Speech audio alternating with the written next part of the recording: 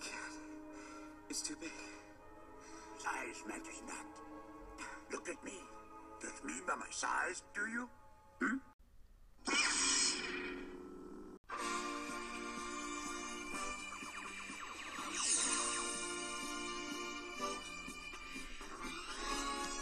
Is that a Muppet?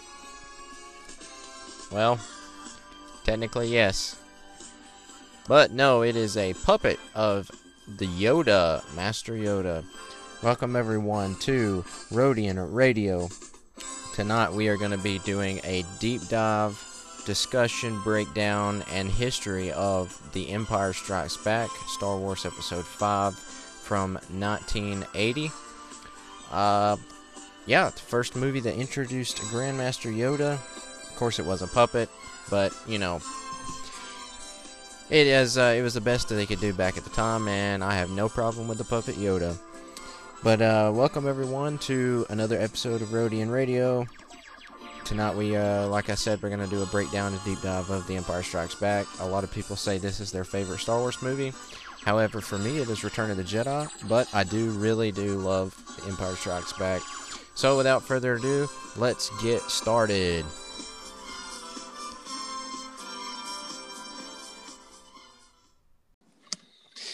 Alright, tonight we're going to break down some Empire Strikes Back. We've got some news and some Today in Star Wars history to go over, so I'm not going to do it by myself tonight. Tonight I am with my good friend, Mr. Danny Cruz.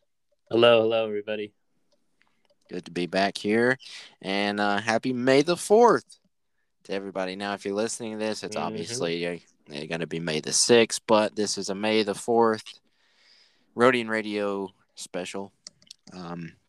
But we're going to get started here, and we're going to do Today in Star Wars history. Today in Star Wars history. Today in Star Wars history, on this day in 1999, all you toy collectors, get ready for this one. Hasbro's first collection release of the Phantom Menace figures was released on this day in 1999. Can you believe that? Almost That's 23 years ago. Crazy. But yeah, that was the first collection release of the Phantom Menace. That for today. Now we're going to get into some Star Wars news. All right, Star Wars news for today. First off here, let's see. We've got a well, first of all, we got some Rodian Radio news. We have a new logo for all of our social medias. I don't know if anybody pays attention to our logo or not, but we do have a new logo. This logo is going to be on future merchandise if everything works out. And I do apologize if you're listening to audio on or YouTube. The audio may be a little spotty at times. We've had 30 minutes worth of technical difficulties. Yeah, so just fixing back and forth, people. We're trying. No scripts. That's how we roll here. So if you have if you like to listen to podcasts who don't have scripts, this is the perfect show for you. And if you have somebody at work who is a Star Wars fan, you don't know if they listen to Rodian Radio, tell them about us. Honestly, stuff. I mean that's how we make our money here. Is just hot takes and rant. Okay, so new logo out of the way. Next we have some Rodian Radio exclusive. If I can get these stinking notifications to quit coming up on my phone. I apologize if anybody can hear these notifications coming up on my phone. Can you hear them, Danny? No, I actually can't. Yeah. Okay, well, that's good. All right, so we have some Rodian Radio exclusive news. We've got, so this past weekend, I was at ICCCon in Nashville, Tennessee, and Ian McDermott was there. Yes, Palpatine himself. And he was in a panel, and he gave some information out. he says, just paraphrasing here, but he said Palpatine may or may not be on Disney Plus in the future. You said it better than anybody else could, Danny. You said Disney can't get enough of him. Yeah, like exactly what I said. When you told me that, I was like, of course. Yeah, somehow Palpatine is coming to returns. Disney Plus. Somehow. So, and obviously we all want to say, oh, Kenobi. But what if he's in Bad Batch 2? Maybe. I mean, he didn't say animated or live action, from my understanding. He just said maybe or maybe not. We might see Palpatine. So, man, what a month for Star Wars. This is Star Wars month. We've got May the 4th. We've got Kenobi coming out. We've got Star Wars Celebration. Just, this is crazy. I've done seeing all of the memes about, Revenge of the 5th. I am the 7th. And now I've seen it all. Now there's Mando saying, this is the May. This is the May. That is a good one. And it's very suitable. This is the May. All right. So next up on our news here, I came across this article today by Polygon. I'm not familiar with this site, but the person who wrote the article, from my understanding, is Tasha Robertson. Mm-hmm. I don't know how reasonable this source is. Like I said, I've never heard of this website. Yeah. But they wrote a new article saying, I've got a bad echo coming off of your side, Danny. Are you? Yeah. Testing 1 2. Testing 1 2. Okay, sounds good right now. Right now. All right, so they wrote a new article saying, oh boy, it pains me to even say this. More or less, and I quote, her article says, move over, Boba Fett, Obi-Wan Kenobi, and Luke Skywalker, and make room for the next generation. She says, Star Wars needs new characters and to stop focusing on recycled characters. Recycled? Yeah, recycled. All right, so somebody needs to burn and delete that article. Because Star Wars has literally been doing that for the past 40-something years. Yeah. And if it ain't broke, don't fix it. Exactly. What did we do? They gave it a shot, and then we had Rey. Well, that's what I'm saying. The sequels, they did the same thing. They started these new characters, but they had old characters in them.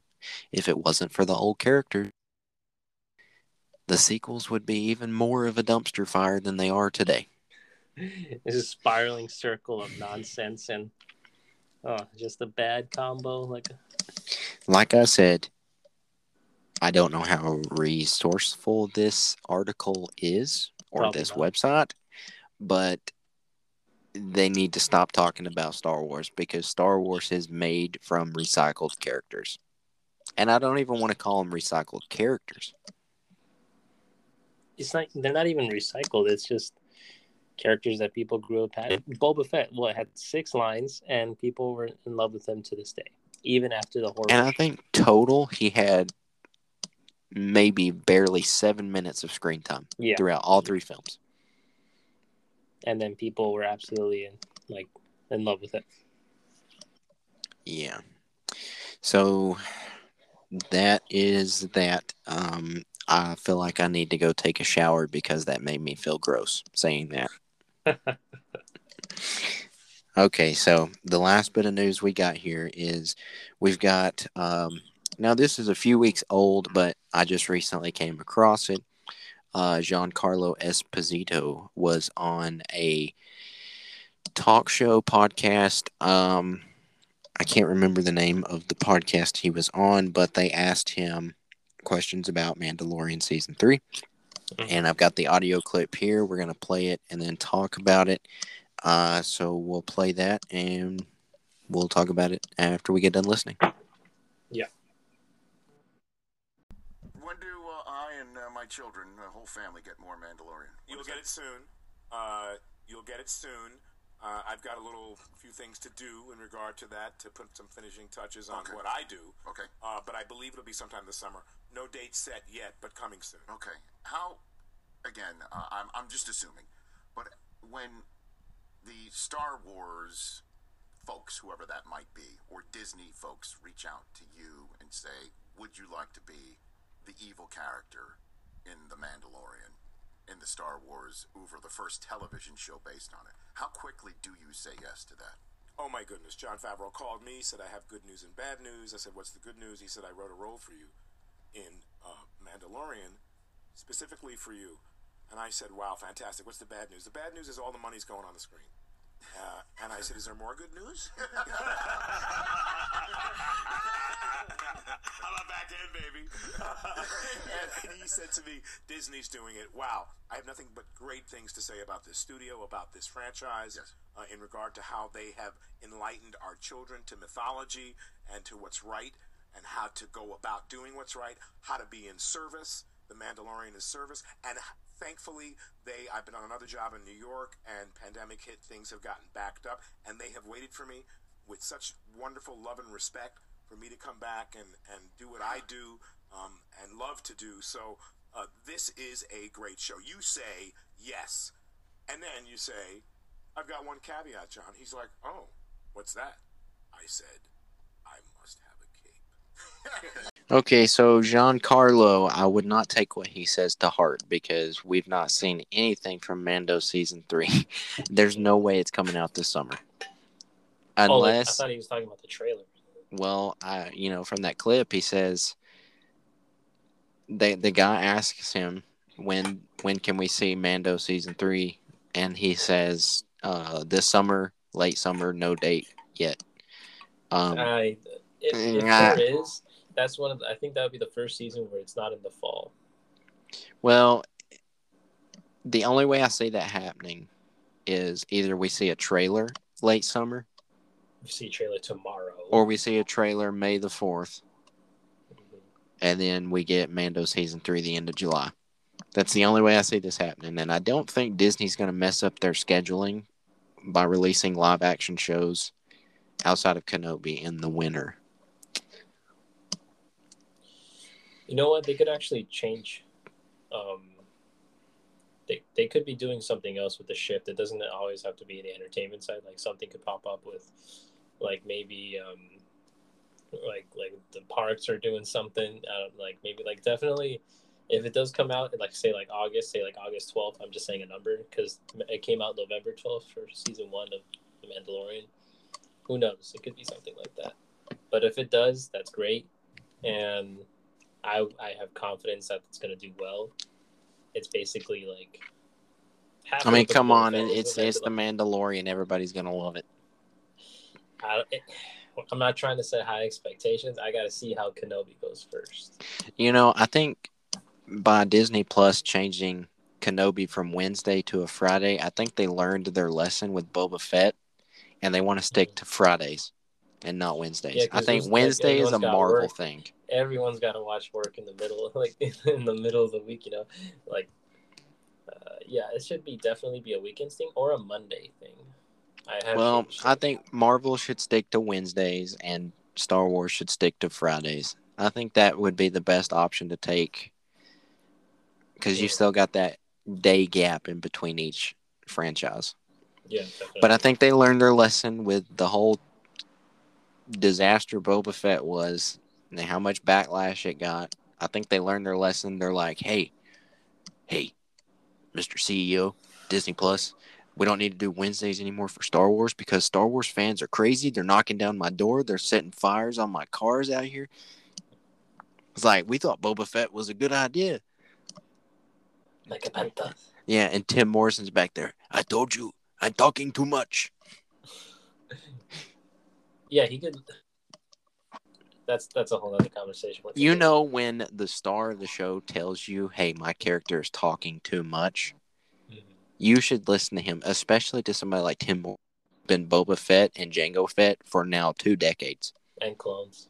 And clones. And he was the voice of the clones too for a little bit. Yeah, I mean, he was the voice for the Clone Troopers back in the old Battlefront games. I mean, he's been in Star Wars for 2 decades plus, and they're not going to listen to what he says about a character as iconic as Boba Fett. Like, come on, Disney, come on! Like, I don't know whose fault it was. I don't know if it was a marketing decision. I don't know if it was. It could be a whole number of different things. We don't know, but I think they learned their lesson with Boba Fett. So, but that's all the news that we. Oh, and he also talks about. Giancarlo says that he was in New York on another project, but they waited for him to start filming him in The Mandalorian. The other project I want to say was Better Call Saul. I know their last season has just came out, so he was probably in the middle of filming that. But in this interview, I think he's talking about Mando season 1. I think he's talking about his time on that, and I love the fact how he's like, and I told Favreau, there's got to be one thing, I need a cape. That's hilarious. Of course, all supervillains have capes. Yes, and Giancarlo Esposito, man, I love that guy. You know, anything he's in, I love it. He has the voice.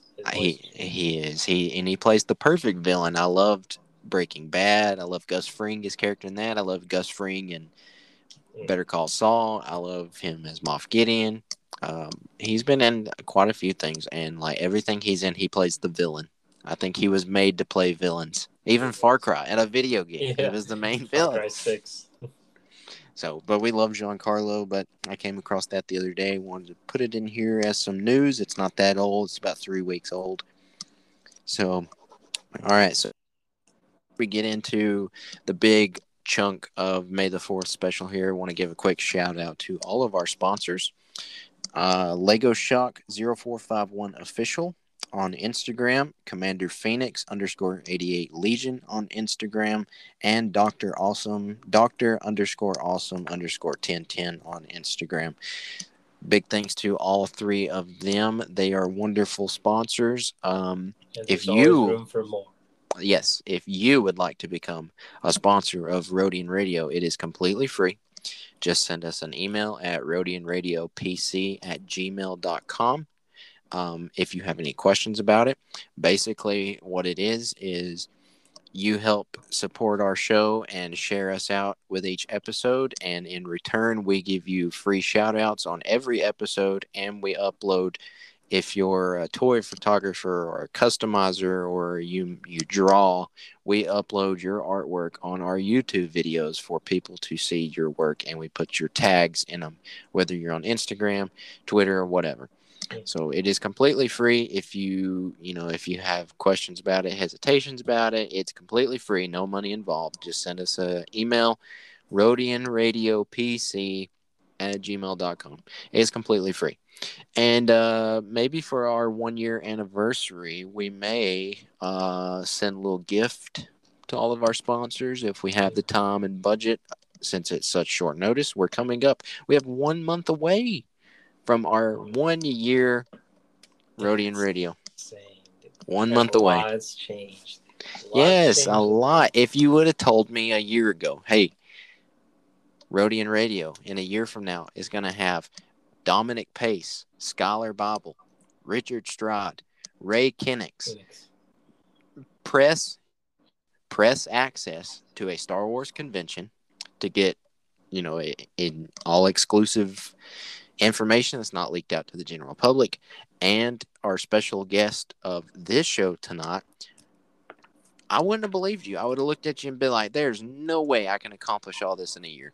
But here we are, and it's all thanks to you guys, and don't want to brag on ourselves, but we bust our chops doing this show really because we've had so much technical difficulties in the past hour of recording this one show that we've had to make about 5 different recording sessions just to get it through.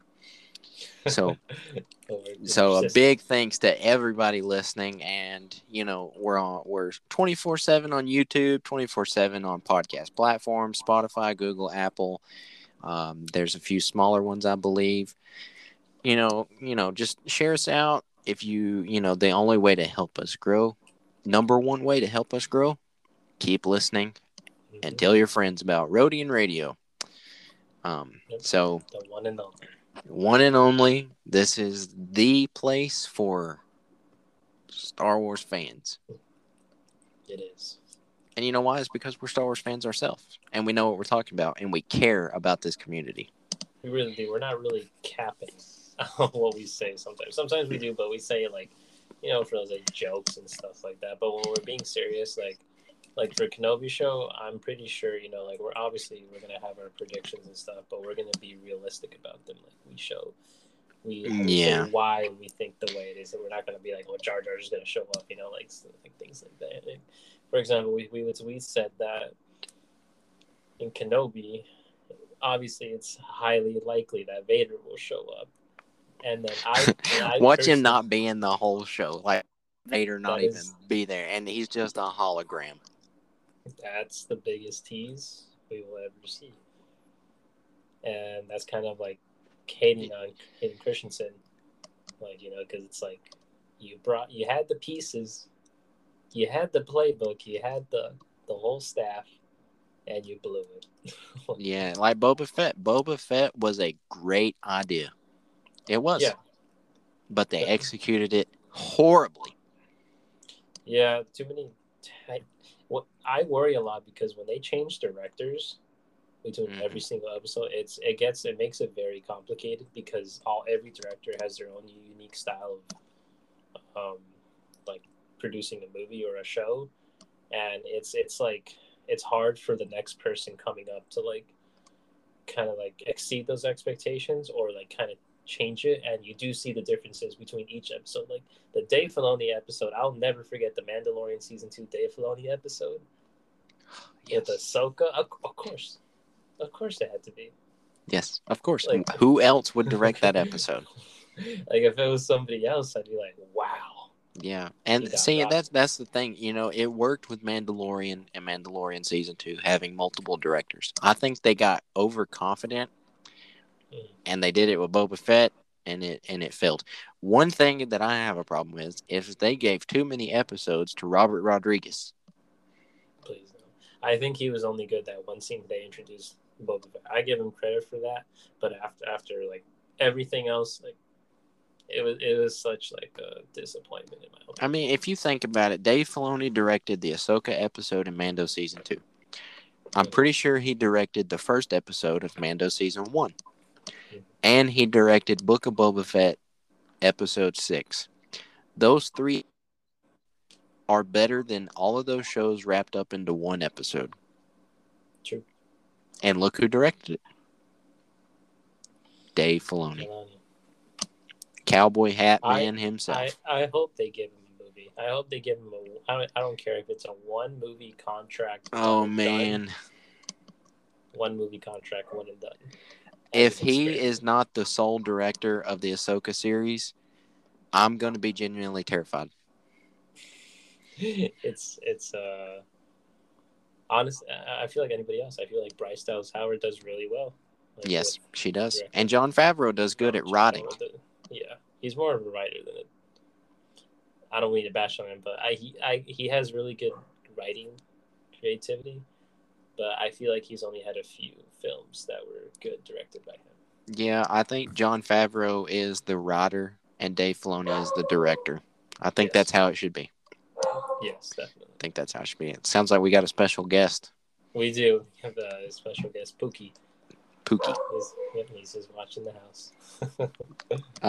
So one last bit of news here before we move into the Empire Strikes Back breakdown for May the 4th. Samuel L. Jackson.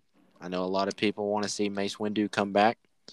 Mace Windu would be great to come back, but only if they did it right. I feel like Kenobi would be the only place he should come back in. I still don't believe it. Unless it was Bad Batch Season 2. I'm fine with either way. But Samuel L. Jackson did say, I think he was on a late night show or something a few weeks ago. He said that he has been talking to Bryce Dallas Howard about putting Mace Windu back into Star Wars. Okay. So, and I feel like Samuel L. Jackson is the perfect age for them to bring him in the Empire era of Star Wars. I would like to see a crazy Mace. I don't want to see no Jedi business Mace. I want to see old hermit crazy Mace. Yeah. I want to see Mace Windu as Luke Skywalker was in The Last Jedi. That's a role that makes sense. But I believe it won't be in the Obi-Wan Kenobi show. Yeah. I don't believe it.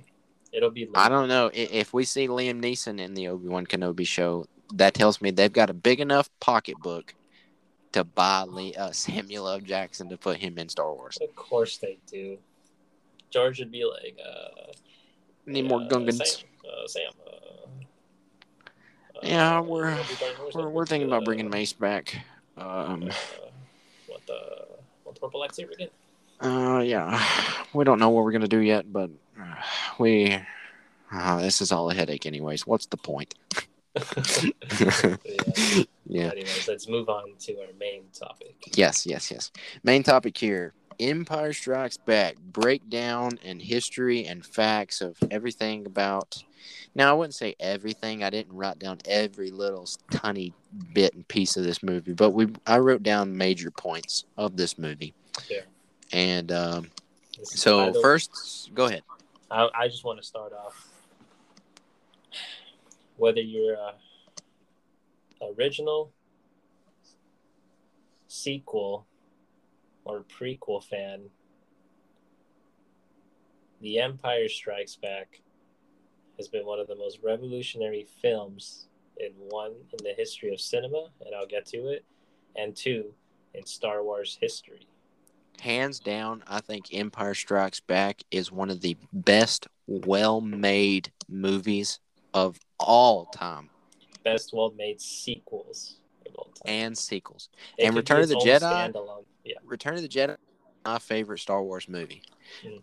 But I feel like Empire Strikes Back was more well executed than any other movie, sequel especially. Yeah, I'm not gonna lie. With Return of the Jedi, I think my favorite part about the Return of the Jedi was the whole Jabba the Hutt scene. And the fight between Vader and we can't forget about Boba Fett. Where's Boba? Yeah, honestly, the Ewoks, I wasn't really into it. I was just like, okay, whatever. It's a Star Wars thing. It's a Star Wars thing. That's why I accepted it. But anyways, let's talk about Empire. Yes, Empire Strikes Back. So Empire Strikes Back was the first Star Wars movie to ever have a number put beside it, and which created the whole trilogy. Mm-hmm. No other Star Wars movie. Of course, A New Hope was the only Star Wars movie and made before Empire Strikes Back, and the holiday special. Can't forget about the holiday special. They were both made before Empire Strikes Back. Chase will never, ever, ever let. Okay, look. Now you done got me started. If you have not seen the holiday special, every Star Wars fan should watch the holiday special at least once. You can find it on YouTube. It's not that great quality, but it's the only way you can watch it because that movie was such a disaster that George Lucas even had them chunk every copy in the garbage. So it's like impossible to find, but you can watch it on YouTube at a very low quality. But I think every Star Wars fan should watch it at least once. I mean, it was the first time we were ever introduced into Boba Fett, cinematically wise. Of course, he was animated in that. But The Empire Strikes Back gave us Boba Fett for the first time in live action. It did. So, anyways, with Empire, what did you say vampire? I said with the Empire. The Vampire Strikes Back? No, there's no Dracula in it. If you guys were wondering. But yeah, the Empire Strikes Back, it had... They want to use the Force. He's talking about the one from the Muppets? Or no, Sesame Street? No, that's the Count. The Count, from Sesame Street. 1, 2, 3. I remember watching that before I used to go to school. Look, people, there's no script to this. Look, now we're talking about Sesame Street and Star Wars mixed. But anyways, that I feel like the difference between New Hope and Empire Strikes Back, they had a different tone to them. What I liked about Empire was that they started off on a new planet. They didn't end off on Endor. Like they didn't start from there. It was like we were just in the middle of something that, in a way, we already knew that there was a lot going on. It wasn't like because I feel like the the span between it. Somebody's gonna roast me for this, but between New Hope and Empire, like I feel like those were maybe like a year or two, or a year, maybe a year at most. Maybe a year. I think because at that time Han had already became a general. General. So Yeah. So unless their rankings don't mean anything.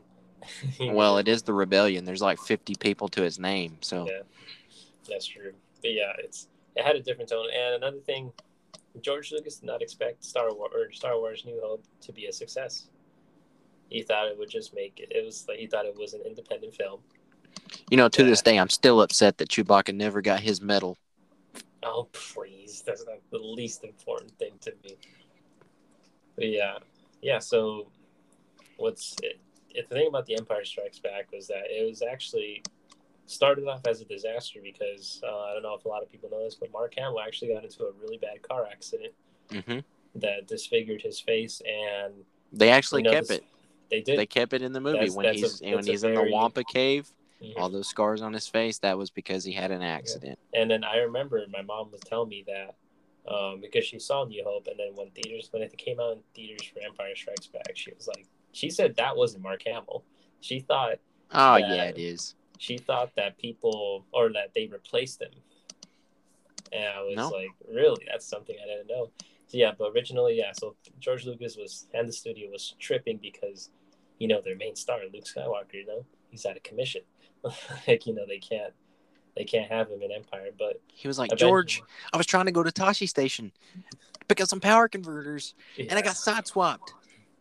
Yeah, it was. Luckily, he was okay. Like, because imagine if something really, really bad happened to him. Like, who knows what happened to Star Wars? We would never have what we have today. Nope. But yeah, luckily everything was okay. Yeah, so they kept his scars and they included him in the Wampa scene. And I think they kind of like used his accident as an advantage to like use that Wampa scene. Yes. To like show that. And it was a perfect way to introduce a Wampa. Mm-hmm. Because that one scene tells you that Wampas are very, very vicious creatures in Star Wars. Yeah, and it was the first time you actually see not the first time because they did it in New Hope, but like blood, like with the snow, like it's very visible. Yeah, but George Lucas wasn't a fan of blood, so he had to keep it minimum. But those probe droids that we see at the beginning of the movie, those were actually there. I think there was I want to say 100 or 1,000, I can't remember, but they were sent out galaxy wide to find the rebel base, as we all know. But those probe droids were part of a project called Project Swarm, which, if you think about it, actually makes sense. Mm-hmm.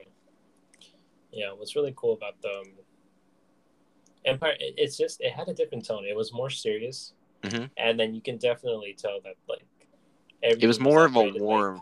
It was more of a war training, coming of age. And it was just so smooth, like with the transition between the scenes and then the dialogue. And it was bam, bam, bam, but it worked so well. And the one thing I noticed that the biggest difference, I don't care what anybody says, but this version of the Empire Strikes Back version of Darth Vader is the cleanest version I have seen. And Rogue One's pretty clean. I think this one's the cleanest. Like, you saw how shiny his armor was, and this is 1980. That looks super high definition. Well, he just got done out of that Bacta tank that we see in Boba Fett. That what if we see that in Kenobi? We see Anakin Skywalker chilling in a Bacta tank. He's like, Padme. Then he wakes up and he's like, time to be Vader. Maybe that's how Kenobi starts. That is that. That would be. I do not want to see Anakin Skywalker in a Bacta tank. Okay, not Anakin Skywalker. I'm saying Vader in his little tube thing. Well, that would be cool. Yeah, in his meditation chamber, which we actually see for the first time in The Empire Strikes Back. Yeah, and then how they shifted, because I think somewhere in the comics or something like that, they were saying Boba Fett before he was introduced, he was tracking down, a young person named Luke Skywalker. And there's a theory out there that Boba Fett is actually the one who scorched Uncle Owen and Aunt Beru. How so? Well, we hear Ben Kenobi say, "This is the work of the most precise, accurate you know, Yeah, but then, whatnot, which is so contradicting to stormtroopers. So, you know, and stormtroopers weren't really known for setting places on fire. So, I mean, it makes a lot of sense that Boba Fett. I believe it. I don't know. I would need more intel on that. But yeah, like Vader was very persistent in this film, and he was more ruthless. Like every single scene with the general, there was always another one to replace because he would always get. I mean, he was choking really dudes upset. out via face Mm-hmm. in this movie. And I think, yeah, what set the tone about this was, it was, if you think about it, it was all a big chase until the end. Yeah, that's what the Last Jedi was. Well, the Last Jedi was a chase until the end. Yeah, but it doesn't work. The Last Jedi didn't work because they were being chased in space, and apparently a super highly technological military aircraft cannot catch up to a bus. Yeah. And the reason was because they want to waste their resources instead of blowing them up. You know, I would have been like, forget the resources. They're right there. Blow them up. Exactly. Yeah, they just waited. They just stalled. Who knows how long. And there was no sense of urgency. Like, everyone was just like, the people were running and everything, but it was like, it's okay. We're the heroes. We're going to live. But, like, with the Empire Strikes Back, like, well, think about it. Vader shows up within the first, 20 minutes of the film, already conquers the Hoth station. Then they have to leave. Then they all have to disperse. Maybe they may or may not see each other again. And when, Luke and Han, Leia, and Chewie, that was technically the last time they saw each other until the very end. Yep. Yeah, pretty much. And you basically see two versions of the story. You see one with Luke training and looking for this one called Yoda, where Yoda was introduced. Yoda? You seek Yoda? The hippie Yoda is what I like to call him.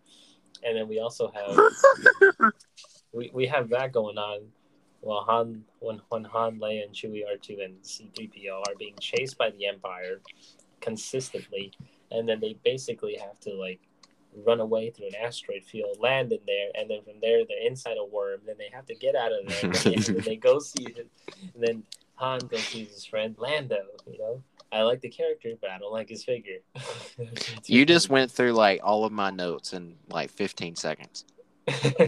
I'm sorry, but this is the film. I really, I honestly enjoy this film. I think this one is better than Revenge of the Sith. And let me get to that one. I agree. I'll get to it though. But yeah, I see. We were both raised and grew up with the prequels, but the original trilogy is my favorite. Yeah, I honestly, New Hope is a respectable film. I like it. It's a little slow. It's kind of corny. It's the 70s. I understand. Oh, yeah. But from New Hope to Empire Strikes Back, the shift, they went from 70s to 80s. From first gear to they crank this thing. Yeah. And a little I didn't actually know this until I was looking up little Easter eggs of Empire Strikes Back, but there's a shot of Han Solo walking through one of the hallways there in Echo Base, and we know that Wampas are pretty active on Hoth. They even lock a few in that room. In a deleted scene, C-3PO tears the warning label, the hand, and a snowtrooper opens the door, and the Wampa pulls him in. So there was Wampas in there. There's a sign of a Wampa attack in Echo Base, and you can see a medical droid tending to an injured Tauntaun laying on the ground as Han Solo walks by. I never caught that until today. I didn't catch that until you told me. It's like I've said many a time, Star Wars, blink and you miss it moments. And then what else? So yes, they go see his friend, right? And as a fan, we don't know who that is, but we're just all right, we're going with it. And even the landing scene where they're they were telling him you have to land or else you're gonna get blown up. They're oh, that's nice. While they're blowing the fire off on him, or no, they're not. That's Revenge of the Sith. I'm getting my movies mixed up. How dare you? But anyways, they land, and then it kind of looks serious, and then they're best buddies. We have never seen these characters interact before. How you doing, Chewbacca, you old pirate? And then you can what's great about I forgot the guy's name. The guy who plays Lando Williams. Billy D. Williams. Billy D. Williams. He's got that smooth jazz. He does. He does got that smooth jazz. What's really cool is that, like, yeah, these characters had never met, and yet we can feel that they've been friends for like 10, like years. 20, 30 years, like 20. I'd say like 20 years. And that's what I liked about Solo, is it actually gave more development into Han and Lando's relationship. And Lando even calls Han, which is hilarious to me. Mm-hmm. Yeah, and then they meet up, and we're on a new planet, new place, discovering all. But again, it's a little sketchy at the same time because, like, I think Chewbacca, like, kind of, like, senses things are going on around there. And then, they're talking, they're relaxing. And then they're going to have a nice dinner. And who do you see at the end of the dinner table? Who set it up? They're just like, I'm going to set up this dinner all nice and everything. And then you get the classic. Starts blasting. So then you get I started blasting. Furs coming out of the corner. You see Boba Fett. Mm-hmm. I've never been a fan of how Boba Fett walks out. I mean, I love how he walks out, but I've never been a fan of how he holds his blaster up. Like, he holds it like so close to him. Like, he's like, oh no, it's Han Solo. Like, I think he looked more smooth in Return of the Jedi. Because remember when Leia had that detonator, he was like quick on the draw. Dude, he was so quick. And if he's quick on the draw, Cad Bane was 3 times or 10 times as fast as that. Think about that. Yeah, but how do you feel about Han Solo with a lightsaber? Not just a lightsaber, but with Anakin Skywalker's lightsaber. Just think about that a minute. I didn't when I used to watch the movie a lot when I was growing up, I didn't really see that as a big thing.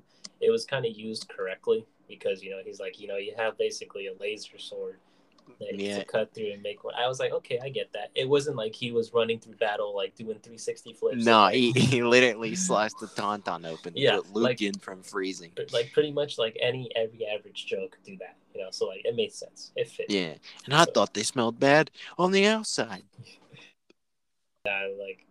And then back to Vader, where I think this is the first time we see Palpatine technically, right? Because he's talking to him. It's not Ian McDiarmid though. It's a different actor. Mm-hmm. But yeah, it's like I said, like the suit looks clean. Like I think they did a really good job developing Vader. He was more. This movie gave more character to Vader at its time. Mm-hmm. He was I don't know. He was very pissed off Vader, but then when he spoke to Luke, it was more like father to son, like that. And I also saw a teacher. Yes, teacher. But a teacher for the wrong reason. Yeah. Hey, I'm gonna teach you how to break the law. Like it's crazy because like if you think about it, throughout the whole movie, Vader's killing people. And, like, at any moment you step, like, you, like, talk before him or anything, you're dead. But with Luke, he takes his time. Well, and you got to think about it. This movie actually, if I'm not mistaken, Return of the Jedi does a little bit, but Empire Strikes Back shows Vader trying to do the rule of 2 as bringing Luke as his apprentice to overthrow Palpatine. Yeah. So if you think about it, Anakin Skywalker...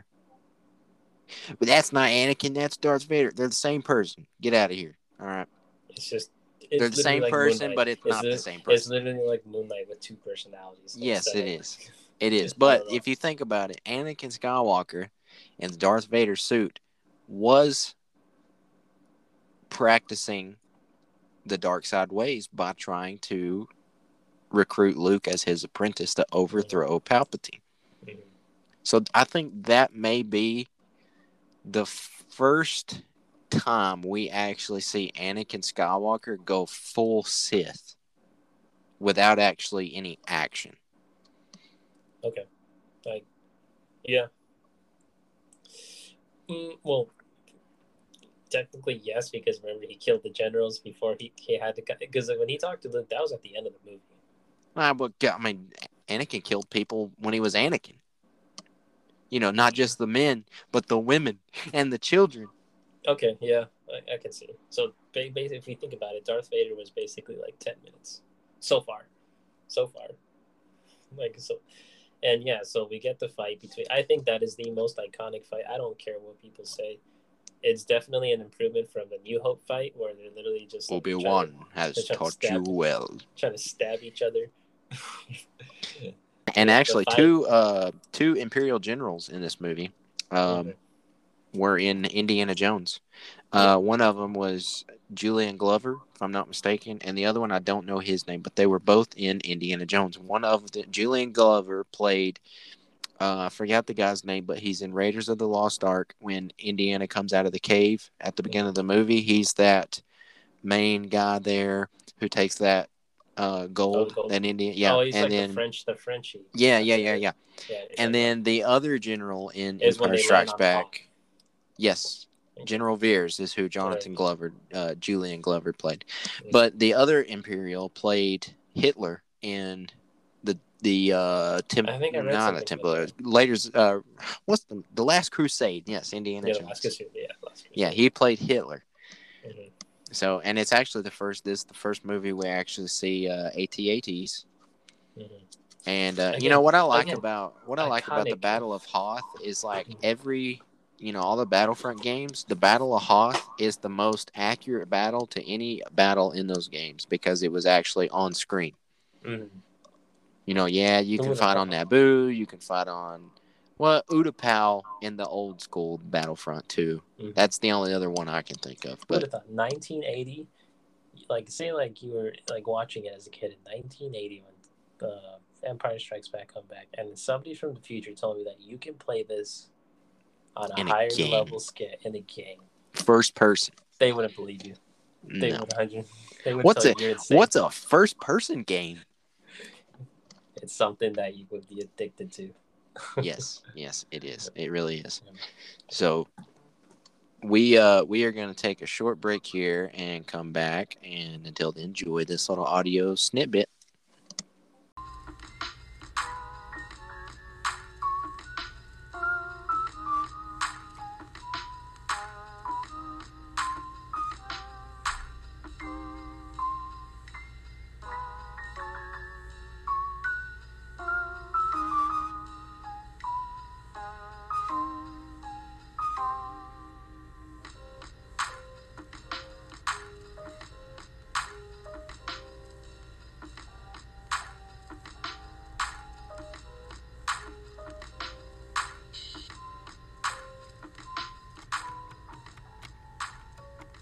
All right, welcome back.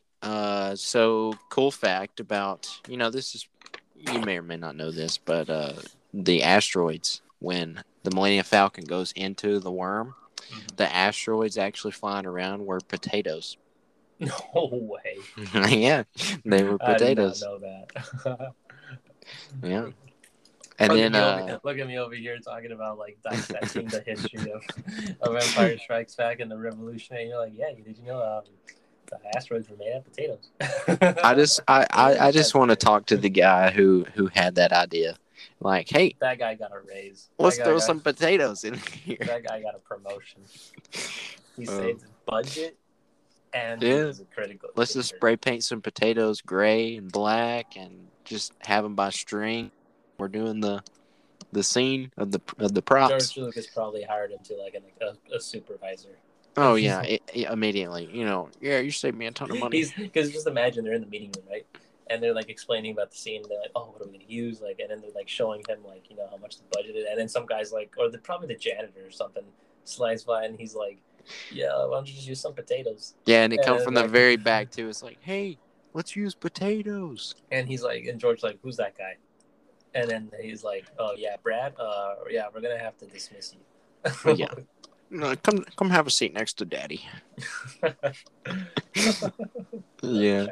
So, and another little fun fact, on Dagobah, when Luke opens his little lunch tray or whatever, after he sets up his campsite, Mark Hamill actually says that the food in that box was mints and crackers and airline food. So maybe some peanuts.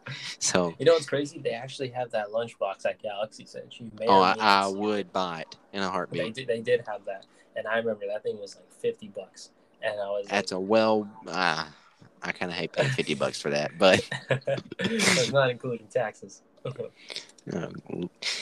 Disney and their money game. Another thing, when Yoda was introduced, it's really hard because I was in the mix. While the prequels were being made, I remember like the only thing I would rewatch were the originals, right? So Attack of the Clones, I remember that really well, right? I see Yoda. We see like serious General Yoda, right? And then we go back to Empire Strikes Back and Return of the Jedi Yoda. This makes no sense. His mind is gone. Yeah, that's what Mace Windu would be like. I don't know. You know what? I would accept it. Yeah. And I'm just thinking these are two different Yodas, but at the same time, the same one. The same one. Like. But then you watch the Clone Wars, and it all makes sense. Mm-hmm. Qui-Gon told him to isolate himself, pretty much. Yeah. I honestly think the Jedis are the biggest losers in the galaxy. They are. They really are. They basically had genocide. They really are. Failures. You know, have you seen that meme where it's like in the Phantom Menace where Ki-Adi-Mundi is looking at little Anakin and he's like, "Your thoughts dwell on your mother," and somebody made a meme of Anakin saying, "My thoughts dwell on your mother." Oh,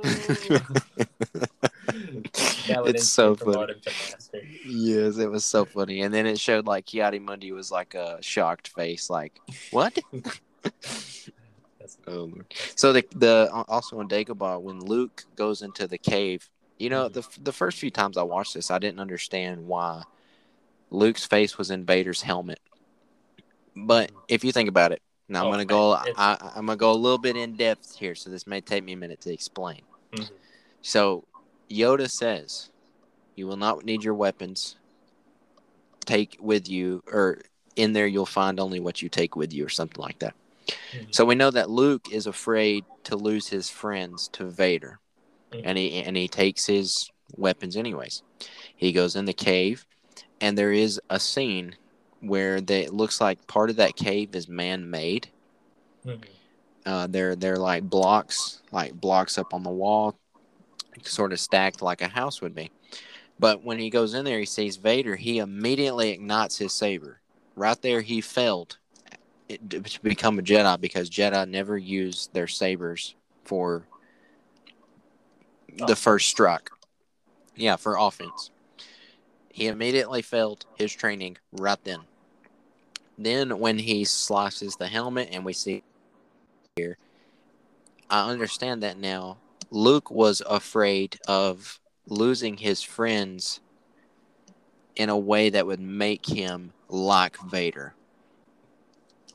So basically, he was afraid of what he was. He was afraid of becoming. Yes. Mm-hmm. So that makes sense to me. Why Yoda says only fear is what you took in with you, or whatever, when he comes out of the cave. Because the only reason why he ignited the lightsaber was because of fear. Fear and offense. Instinct. So I always thought, after I realized that, I'm like, man, that is really deep. That was dark. Yeah, and also there's a comic book where Snoke takes Kylo Ren to that same cave and Kylo Ren destroys it. Mm-hmm. So I would love to see what Kylo Ren saw in there, because good and well he took his saber in there and probably just started slashing the walls. Spinning, that works. Yeah, I'll try spinning. That's a good trick. Yeah, what's another? So that's a very deep, reflection of oneself. I think the reason why Empire Strikes Back, I'm gonna say it. It's still the best Star Wars film. Triggered. I can already see the Star Wars fans like having a seizure. Triggered. It is the best, and I'm not talking, as a boomer. I'm born in when the prequels came out, and I'm saying after watching the prequels, after watching the sequels, and after watching the originals, Empire Strikes Back is one of the best films, and it set the tone for the prequels basically, because of the amount of emotion the characters had. If you really think about it, what were you saying? I would say I have a very good friend who's listening right now.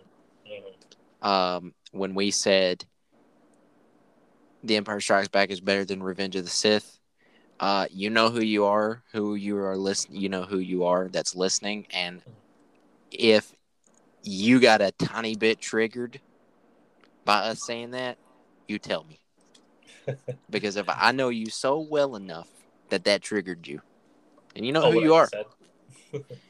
You know, when we said earlier that The Empire Strikes Back is better than Revenge of the Sith. It is. It is by far because. And you're getting triggered right now by us saying it again. I know you are. It's because without The Empire Strikes Back, there is no Revenge of the Sith. There's not. There's no like meaning of why Vader is the way he is, or why he is conflicted, or why he is how he is, and then like Luke and everything. But yeah, because I'm thinking, like when I think of The Empire Strikes Back, there's a lot of emotion to it. Like we just explained that scene, Luke becoming, something that he completely avoids to be, but in a way that is one of his destinies to become. I would say the only real emotional part in this movie is when Han is put in carbonite. No, definitely not. No? No. Well, I forgot about the I am your father. Not even that. It was all in the fight. It was all in the fight. I can see your point. At the end, it was like, what was that line? It's just the way how I was gonna say James Arnold Taylor. Obi-Wan never told you what happened to your father. I think it was before they even ignited their lightsaber. He was something along the lines like you are not a Jedi yet. Like when he says that, sounds very like I see through you. Yeah, pretty much like, and it's also like and James Earl Jones, man, what a great voice and a great portrayal of a character. That's who I see as Vader. Like I don't care who is in the costume; it's the voice. The voice. Like we can have like because when I went to Disneyland and I took a picture with Vader, that guy was at least like 7 feet tall. It's so funny because in Return of the Jedi and Empire Strikes Back, Vader is more like chilled, but in A New Hope, you are part of a rebel alliance. Take her away. Yeah, I mean, they were experimenting. It's the first time you see a dude dressed up like a samurai, pretty much. But yeah, like Empire Strikes Back Vader, I think even though I do not believe that was his strongest point, but I feel like that was his most feared. Yeah. Like you don't mess with this guy. Like yeah, you can say like Rogue One. Yeah, that was him literally.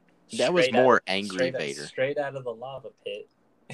And then, I guess, Rogue One was more of an angry Vader. Then you see A New Hope, which is another angry Vader. And then you get to Empire Strikes Back. He's more a little laid back. So Rogue One, how I see it, Rogue One Vader is like angry at everything.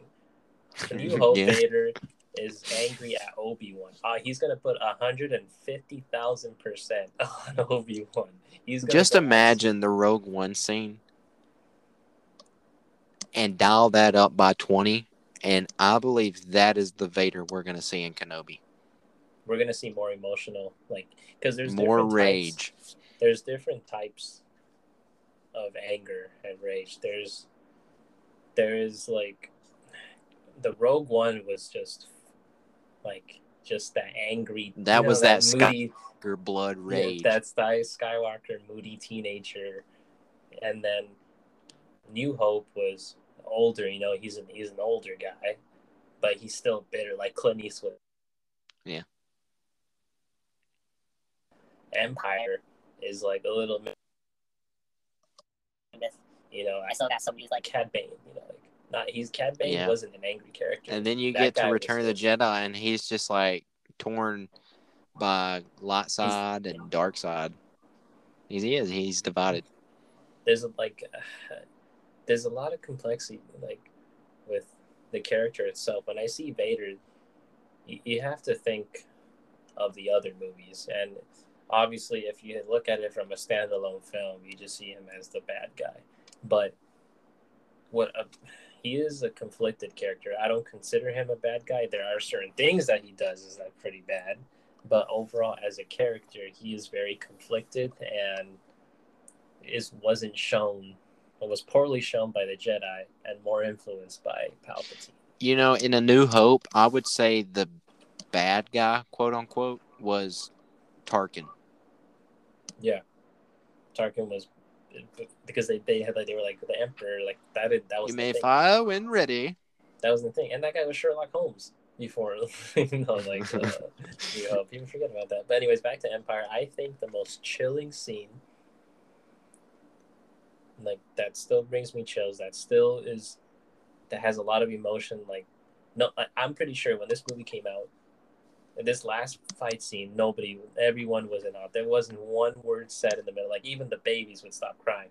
the Vader breathing in the dark hallways of Bespin is chilling enough. Like I have that in my head. I have his shadow, and then he ignites his lightsaber, and then there's no music. But if you think about it, like when Luke is looking for him, like you can't hear him breathing. So was Vader holding his breath the whole time? I think so. That's even scary. They kind of made it a little bit of a horror scene. Yeah, because you just hear the breathing. You hear him, but you don't see him. And then when you do see him, he's like a shadow. Yeah, he's like Batman. And remember he's a big machine, and I'm pretty because. He's more machine now than man. When I had Darth Vader's lightsaber that I got from Disney, that thing was heavy. And it roars it roars a little bit more darker than the other sabers. It sounds focused. It does. It sounds more aggressive. Like when you swing that thing, you are swinging to kill. You're not swinging to knock him down. It'll go right through them. Yeah. So I can imagine like when Luke, because the only reason I believe that Luke somewhat stood his ground is because he was a Skywalker. Oh yeah, no doubt. He was the entry level Skywalker versus, Giga Boss. And he told me enough. He told me you killed him. And I low key think Vader was going easy on him because he needed him weak enough to turn him to be desperate. He was doing the Palpatine to his own son. Yeah, his one competency. We're like dissecting. Yeah, and then when he cut off his hand, that's when I believe was the most. So now I'm shifting more towards cinematic, where it was the most. I think one of the most. I would say top 100 to be more confident. Top 100 most famous scenes in the history of cinema, because and I love how Luke just instantly turned to his Skywalker and just jumped. Yeah, straight up. Like that's something would do. Because I don't know if you know this, but the only ones that were in discussion of Vader was his father. I think in German Vader means father or something like that. So maybe I heard something like that.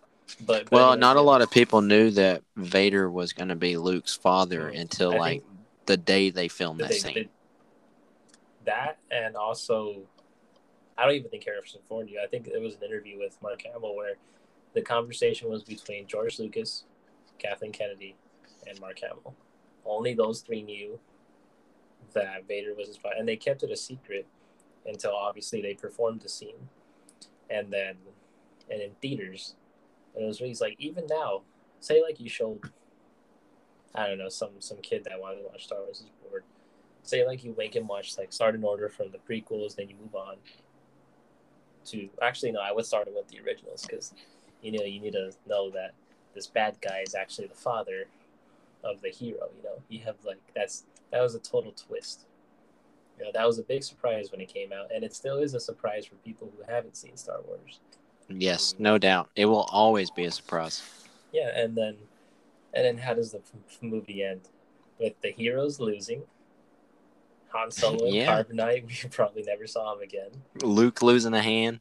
And the rebellion and shatters. That's how I think that's what the Last Jedi was trying to do, but they were so under the radar that it just fell right into the trash. Yeah, talk about recycled Star Wars. Yeah, that's recycled Star Wars. That didn't even work. It didn't even launch from the airport. It just went straight down, crash and burn. Yeah. But yeah, that's why that film was iconic, because I think it was one of the very few films where the heroes don't win. And The Empire Strikes Back is actually the first movie we get the iconic bounty hunter lined up with Zuckuss, Forlom, Dengar, IG-88, Boba Fett, and Bosk. Everyone besides Boba, but they didn't even talk, and then they considered Well, Bosk did a little bit of a snarl. I know, but I'm saying they didn't speak directly to Vader, anything like. Yeah, and then when we're in Cloud City and we see 3PO open the door and we see that silver 3PO unit, and he says "Ichuta." I think we all know what that means, and we're not gonna say it over the show, but yeah, we will never. I honestly believe we will never get another Empire Strikes Back because it was a perfect setup for everything else. It is another. Go ahead. I was saying, New Hope was the spark that ignited the flame. You set yourself up for that one, buddy. I did, but New Hope was the idea, like the heart. Basically, New Hope is the heart of Star Wars because that's where it started. Yeah, and then Empire is the soul, and then everything are pieces of the soul, like Revenge of the Sith, Attack of the Clones, the Clone Wars, Revenge of the Sith, Return of the Jedi was a good movie to end the Empire and set up Luke's new academy. Yeah, but if you read the books, I think that's where Disney should have took the sequels, not 30-year jump. In the book, Luke after Return of the Jedi, Luke was not a happy camper. He had PTSD. Like, he wasn't a hermit. But he was like, and he was no way by means a Kenobi PTSD mindset either. No, he was straight up a Skywalker PTSD, and he handled it like a Skywalker. So I just lost my dad, but now I'm going to start the new Jedi Academy. Like, he was still Luke, but at the same time, he wasn't. And he was. I don't think Luke. Yeah, Return of the Jedi is Luke becoming the Jedi. Return of the Jedi. But to me, I don't think Luke fully completed his Jedi training. I think Return of the Jedi wasn't about Luke. Anakin. Yep, it's about Anakin. I think that's one of the biggest misconceptions. Luke was just part of that process to become a Jedi. Well, if you think about it, Jedi is plural. Yep. So it could be Anakin and Luke. So or Return of the Jedi, like of the Jedi Order, because he was supposedly the chosen one. Yep. Let's talk about Bespin for a minute. Bespin, we get some of the most iconic characters revealed. We got Lando, we got Lobot, we got Ugnaughts, and we got the old famous Wilrow Hood carrying the ice cream machine running down Bespin hallways that they later turned into Cantonas, which is what Mando holds his Beskar payment in Mando Season 1. Those are ice cream machines. And all thanks to The Empire Strikes Back. And the ice cream machine looks better than McDonald's. Yeah, it's never broken. And then when we're on Dagobah, Luke actually says something before he lands his X-Wing. He says, "There's something familiar about this place." I've never really understood what he meant by that, but I guess you could say Luke is a Skywalker. The Force technically awoken in him in A New Hope. So what if he feels the Force coming off of the planet and he can feel Yoda's presence, and Yoda was with Obi-Wan? So what if we see Obi-Wan meditating, talking to Yoda, and Luke stumbles in and he's like, I just had an idea. What's your idea?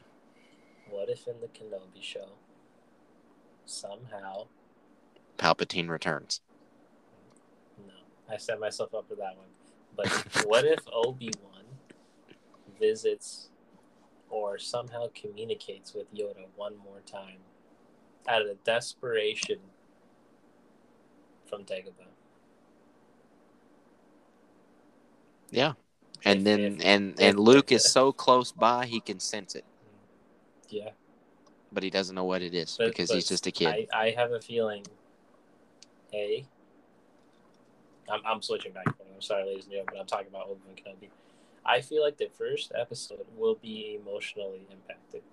Yes, the first episode will be building up what we're going to see. I'm confident we will. I'm not saying it's Qui-Gon, but I'm confident we will get, what's it called? I guess a flashback character. Example, like we need a Crazy Mace. Like Crazy Mace, or my high probability of this is someone from the Clone Wars era. Either one, Yoda. 2, Qui-Gon. Qui-Gon is a higher probability than Yoda, to be honest. Yes. Flashbacks of Anakin. Or what if it's baby Luke? They'll show that later. They have to show how broken Obi-Wan is. And also we could see, what was his girlfriend's name? Duchess Satine. We could see that live action. I'm confident we may see that. That'd be pretty cool. To show them and then what's even more impacting, I'm thinking right now, just how we predicted the Cad Bane Boba Fett thing. I'm going on right now. I'm thinking, what if he wakes up from that nightmare that he sees Maul, live action Maul, kill Satine, and that's what wakes him up. Oh, I just got chills all over me, bro. And then it's the original guy who played Maul, Ray Park. Mm-hmm. I don't think we're gonna see Maul. That's just me. I feel like we will. But I feel like we have to. We will see this. If we see Maul, Vader, and Inquisitors, I will forgive what that Inquisitor looks like. Oh, it's not the actor's fault. It's 100% not his fault. Like, it's the makeup. It's the concept. Like, the makeup people, if you think about it, they did great. But I think whoever decided to give him, like, a potato head. Maybe it's the same guy who did the potato rocks. Now you think about it, yeah. Brainiac vibes. Yeah, Brainiac. They could have had. But moving on here. Hold on, I'm sticking to this, right? Who the voice? Wasn't the voice the dude from Harry Potter? Like, Rupert Friend? Are you talking about the Grand Inquisitor? Yeah. Yeah, Rupert Friend is the guy who's playing him. He also did the voice in Rebels. Yeah. Rupert Friend. Yeah. I'm sorry. I was just. All right, so moving on. Mm-hmm. Yeah, you went like 3 trilogies in one right there.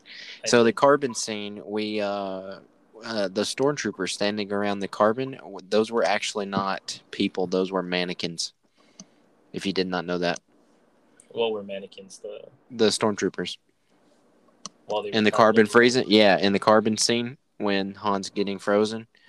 And he says, "I love you, I know," which also I know was not scripted. That was improvised by Harrison Ford, which is now iconic. But those stormtroopers standing around the carbon scene are mannequins. Who would have thought? Like, I didn't know that. And now when you watch that movie, you're never going to be able to unsee it. I think the one thing I'm never going to unsee are the potatoes. But, yeah. And later, when Luke is walking down the hallways of Cloud City and he stands there by the wall and he pulls out his gun as Boba Fett walks by, when he does that, if you notice, Boba Fett turns his head. So Boba Fett heard Luke pull his gun out. That's why he is there and shoots at Luke when he pops around the corner. Boba Fett heard Luke. So if Boba Fett has got that great of a hearing, can you imagine what Boba Fett was in his prime? I don't know. We'll never find out now. No, we probably won't. They're probably like, yeah, we're done with Boba Fett. Keep him as cameo characters. And that Imperial officer walking next to Lando in that scene also, that is Jeremy Bulloch. So there you go. The same guy who played Boba Fett. So, and so I am at my last note here. You got anything to add before I give my last note? No, I pretty much went, hopefully in detail for everybody to give them a different perspective of Empire Strikes Back. Yeah, that's what this is all about. This is what we do on Rodian Radio. We give Star Wars fans different perspectives.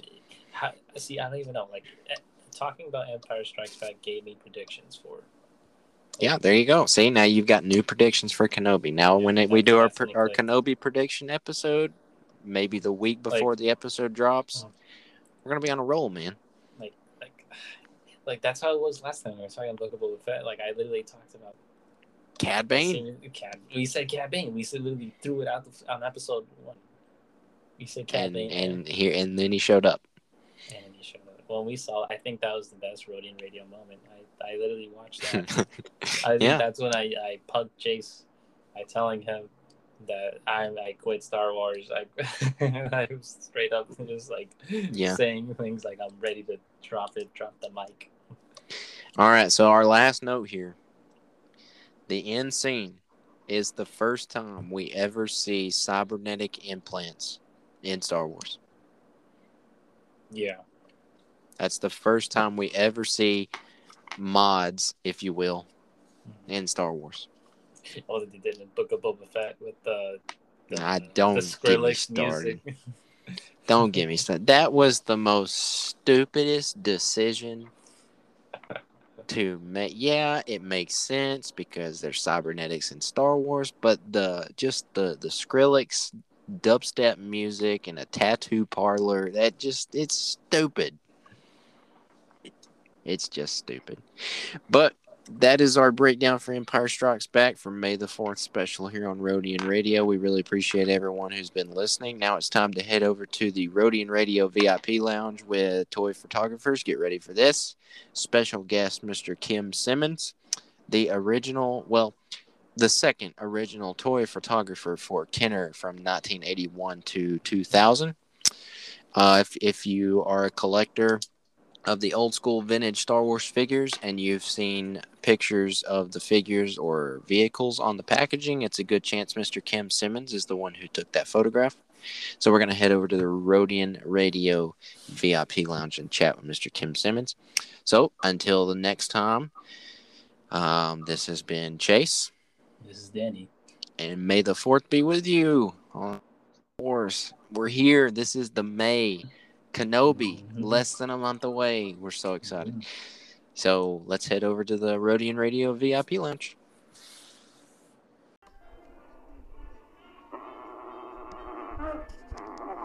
Welcome to the Rodian Radio VIP Lounge.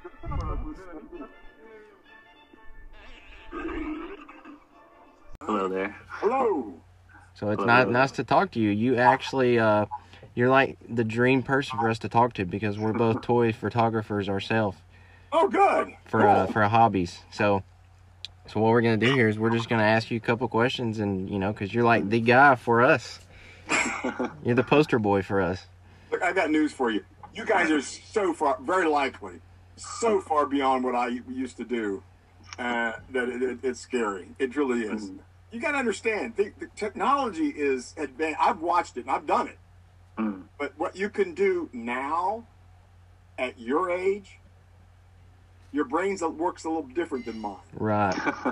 Right, because now we've got all these different types of cameras and equipments and lenses, and probably back in 1981 you had one camera.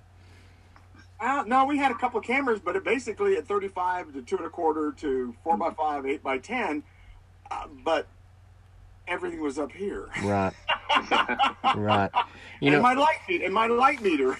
One thing I've learned to get the best photos is it's all in the angle. Yeah. All in the angle. Especially when you're talking about, the new toy stuff that you've got now. I mean, you got lower angle, wide angle. I mean, you get up here, that's crap. You got to get down. Yeah. Yeah, on the ground. You got to get down. And it's more fun that way. There's so much more you can do now. I mean, to me, when I was there, back in those days, the big thing was I took the RZ that I was using, and I took a 30, I think it was a 35 lens on it, brand new at the time. The dealer walked into it, oh, you want to try this out, Kim? Oh, yeah, not the dealer, it was the manufacturer. Rep came in and said, you want to try this? And I go, oh, shit, yes, I just got through playing with the Darth Vader, the removable helmet. And I'm going, oh, this is so cool. And I on my mind right then, I'm going, oh, wait, okay, now I get down there. These guys are standing there. I'm making them wait. I put the figure there, and I got down really, really low on that sucker. And I'm looking at it. I'm going, oh, this is gorgeous. This is it. I see it. And I go, I got to have this lens. How soon can I get it? It was $3,500. This is back. Yeah. That's a lot of money for back then, too. Yeah. Tell me about it. My wife had a conniption fit. So, did you keep anything from anything you've photographed? Oh, I kept everything. Everything from the beginnings. I did. Actually, Roy did before me. He kept everything, and then I kept everything. No, I don't have it anymore. Just to let you know. Wow. I got rid of everything. Everything's gone. There's nothing here to see. No, there is. But the things. The only thing I've got now, I didn't get rid of film because I knew people were going to want the film. So it's and they did. They still do. I still got some left over from the vintage days, but most of the stuff I've got now is all from the '90s stuff. So yeah, it is what it is. What can I tell you? Right. And So, then, yeah, ask your question, Danny. I got a couple questions. So first, when you set up can you take us through the process on how like the company goes to you and be like, hey, we need you to take photos of these figures, and like what are your steps from there? Like what's your thought process the whole way? Okay, it came. Okay, well, I just did this with Matt Bookins, with his custom figures. But what we do is I worked in the beginning. The vintage stuff was all through a design studio. Okay. So into the design studio, Art Hefner up in Kenner, they'd go up and do their thing, talk about what they want to do and whatever. Oh, we're going to change this or that. Okay, fine. And then they would turn around and they'd say, okay, Kim, we're going to do all these figures. And I said, can we go steps? And once we went to steps, because I said we were doing these little stuff, but now we're talking major stuff here, like we ended up being the 92, 93s figures. I wish I could turn. I think I turned those off. Jeez. My notifications. Then it was like, okay, what color? Well, I'm going. They're thinking yellow. Well, hey, we can get yellow. That's no big deal. So those are the things you have to get out of the way first. And then I had to go back and build the steps. But which drove Roy crazy when I was doing that stuff, was because I'd be doing it in my head and he'd be like, huh? Now, Roy Franklin, I believe is his name, correct? Roy Frankenfield. Okay, yeah. Frankenfield. He was basically your boss, if I'm correct. You are correct. He was the first man who shot Luke Skywalker. Now, how did you guys come up with that name? Because that name it kills me every time. I didn't. That name was given to me by the guys from Galaxy Star Wars magazine. I love that name. They did that article on me, and they called me the man who shot Luke Skywalker. And then, don't worry, he didn't use a blaster, he used a camera. Yeah, that cracks me up every time I see it. I was like, that's so funny. And I get it. I grabbed it, and I'm going, it worked. But yeah, try doing that. Try saying that down in Mexico. Because man who shot, and they're thinking Pistola, and I'm looking at Pistola. That's not what I did. But it doesn't work out the same. Right. As a toy photographer myself, and I'm no by means a pro at any means, but I get it. That's what we call it. You can only get better. Come on, it's true. Get better. Yeah. Come on. It's interesting because when I started photography, I like to do it in terms of how a director would shoot, like with movies. So I would try to get the low angles, and because the whole point of my photos is to make them look as realistic as possible and get like the super close shots, not too much where like it looks too fuzzy and like toy-like. And I take outdoor photos, so I really had to depend on Mother Nature to give me like what I needed, and for the most part it did help me a lot. But what I like to do is like think of like how a director would shoot, like would I do a sky shot or like a hero shot or like a certain angle shots, and then from there I would do that, and then I just learned over like YouTube videos over and over, and I think that's really cool. Also, I'm really like starstruck because like you're a toy photographer, which is really cool, and that's what got me inspired. Is just I wanted to take the images from my head and then put it onto make it real. That was my whole goal, and I'm still doing that, and I still enjoy it to this day. Oh yeah, I mean even now the stuff that I've been doing for the books that I've been doing, the volumes, I've tried to do the posters, and I'll do it in my head, and I'll start on them. Yeah. And I will literally start on. In my head I'm working on, and I'll start on it, and I lay it out. I had the one for the ESB poster I had it basically done. But that was driving me. She was like, "What are you doing?" I'm going out pulling up shrubs, These we know what you mean. The honeysuckle. I'm picking up the honeysuckle bushes. I'm in the middle of wintertime. I'm pulling them up, washing them off, setting them aside, doing that. And I had a whole bunch of them up on the porch. And she's, "What are you doing?" I've got this idea. So, okay, so I get in here, I start working with plaster and all that. I overdo it. I understand. and I had that in my mind. I needed this creek going through.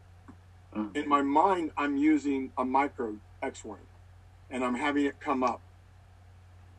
And I did all that. It all worked out really well. And I did it. And I'm going, this isn't working. No. And I've got this 4x4 table. 4 foot by 4 foot table. I mean, we're in the wintertime here. So in here I've got the background all done and everything's there. And I go, this isn't working. And now mind you, I had created the background from about 3 or 4 images that I shot down at the green swamp down in Florida in black and white. So I spliced them together. I thought ahead. Don't ask me how I did this. I just thought ahead, and I basically did a panos and 2 or 3 panos to look at. So I'm going, okay, this goes. 40 or so inches later, and actually more than that. And okay, I mean, that'll work. That goes together. Word it out. Okay, fine. Black and white. That's good. Now I'm going to tone it. Okay, I toned it in Photoshop, and I don't do anything small. So this thing was huge. And I'm in the huge megabyte thing. And it's 4 foot. Actually, initially it was very small, and I go, this isn't going to work because I've got to have a lot of depth on this thing. I got to have a lot going on. So I had this whole thing created, and then I found somebody. My printer's gone. My big printer's gone. So I asked the printing company, one of the printing companies that I frequent, do you mind printing this out for? Oh, sure, we'd love to. Well, he finds out they're Star Wars people anyway, so it works out really well. So they printed this thing out. It's over 11 feet long. 4 feet. So we had this draped around, okay, and I mean, I didn't know what I was going to use. I truly did not know what I was going to. Sorry about the dinging. No worries. Oh, it's no problem. Okay, you guys are all used to that. Me, it freaks me out. So, but that, okay, you've got that background, and there's a blue. Everything was perfect. And then I had all these bushes, and I cut them off, and I mean, they were tall. And I'm looking in here, okay, this works. And I just go wild with the paint. I create the outdoors in that. Then you add in the fog machine, the dry ice, and all that to give me the effects that I'm looking for. And then here I am. I've got the shots of the micro X-wing coming up, which I have it just dangling out there. Actually, shut it by a long stick. That isn't working. That doesn't do it for me. So I'm going, okay, I take it out, and I got what I need to do, and I literally just cut it in half. I'll spread it out, and I go, that'll work. And you don't want to know how much money I spent on just creating the creek that no longer needed to be there like that, not like the way I did it. And so let my wife, she's got the patience of Job, so she does all the fine detail stuff like that. So she does all that retouching, brings it up together, give me enough, and I put that ship in. No, it doesn't work.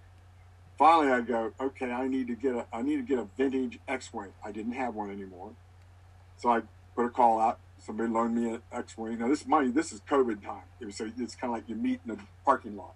Yeah. At the beginning of COVID, I should say. I go, okay, I'm going to have that sucker coming in. That's how I did it. Literally, that's how my mind just went that way.